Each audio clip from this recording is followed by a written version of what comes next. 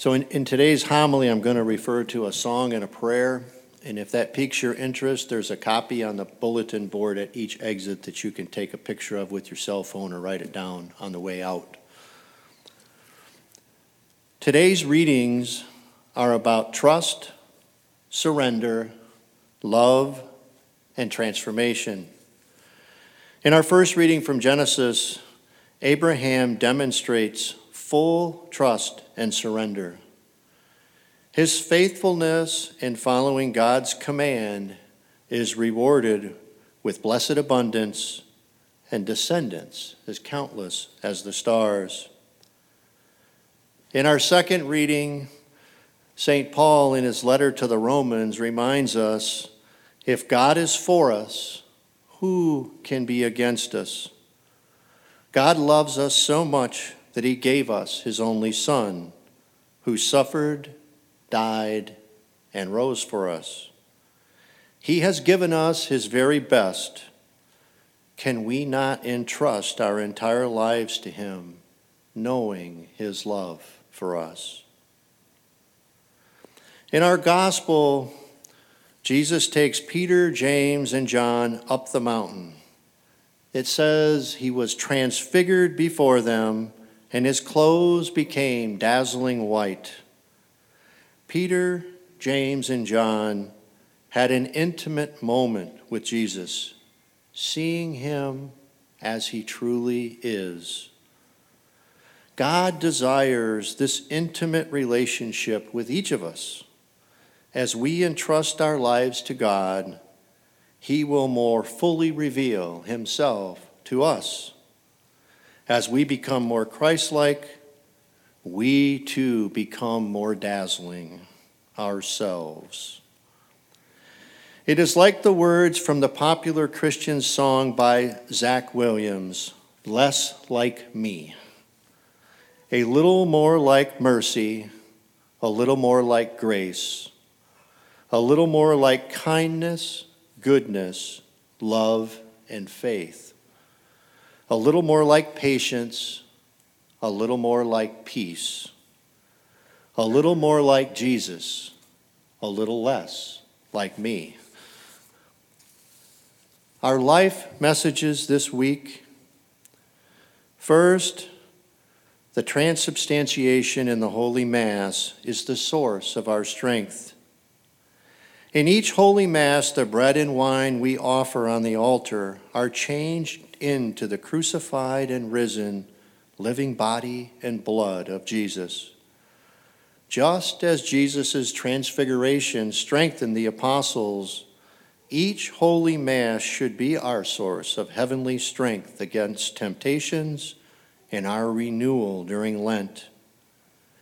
In addition, our Holy Communion with the living Jesus should be the source of our daily transfiguration, transforming our minds and hearts so that we may do more good by humble and selfless service to others. Second, every sacrament we receive transforms our lives. Baptism transforms us into children of God and heirs of heaven. Confirmation transforms us to brave witnesses of and warriors for Christ. By the sacrament of reconciliation, God brings the sinner back to the path of holiness. Third, we need mountaintop experiences in our lives. We share the mountaintop experience of Peter, James, and John when we spend extra time in prayer during Lent. Fasting for one day will help us have thoughts that are far higher and nobler than our usual mundane thinking. The hunger we experience puts us more closely in touch with God and makes us more willing to help the hungry. The crosses of our daily lives also lead us to the glory of transfiguration and resurrection. Fourth, we need transformation in our Christian lives. so that we may seek reconciliation instead of revenge. Love our enemies. Pray for those who hate us. Give to the needy without expecting a reward. Refuse to judge others, and make friends with those we don't naturally like.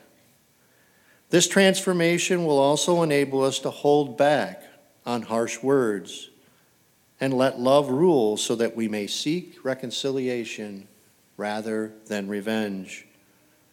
Pray for those who give us a hard time. Avoid bad-mouthing those we don't agree with. Forgive those who hurt us, and love those who hate us. My brothers and sisters, Lent is a time of self-reflection in light of our professed faith, especially during this pandemic. Americans find it difficult to trust and surrender. We are a self-reliant people, bursting with pride in our success. We are all also saints in the making at various places on our journey. We need but find a way to trust, surrender, love, and transform. I have found the following prayer on surrender helpful in my journey, and I close with it today. It's the Suscipe by St. Ignatius of Loyola. Take, Lord, and receive all my liberty, my memory, my understanding, and my entire will.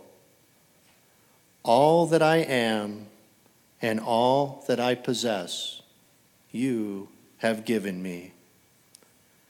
I surrender it all to you. Do with it as you will.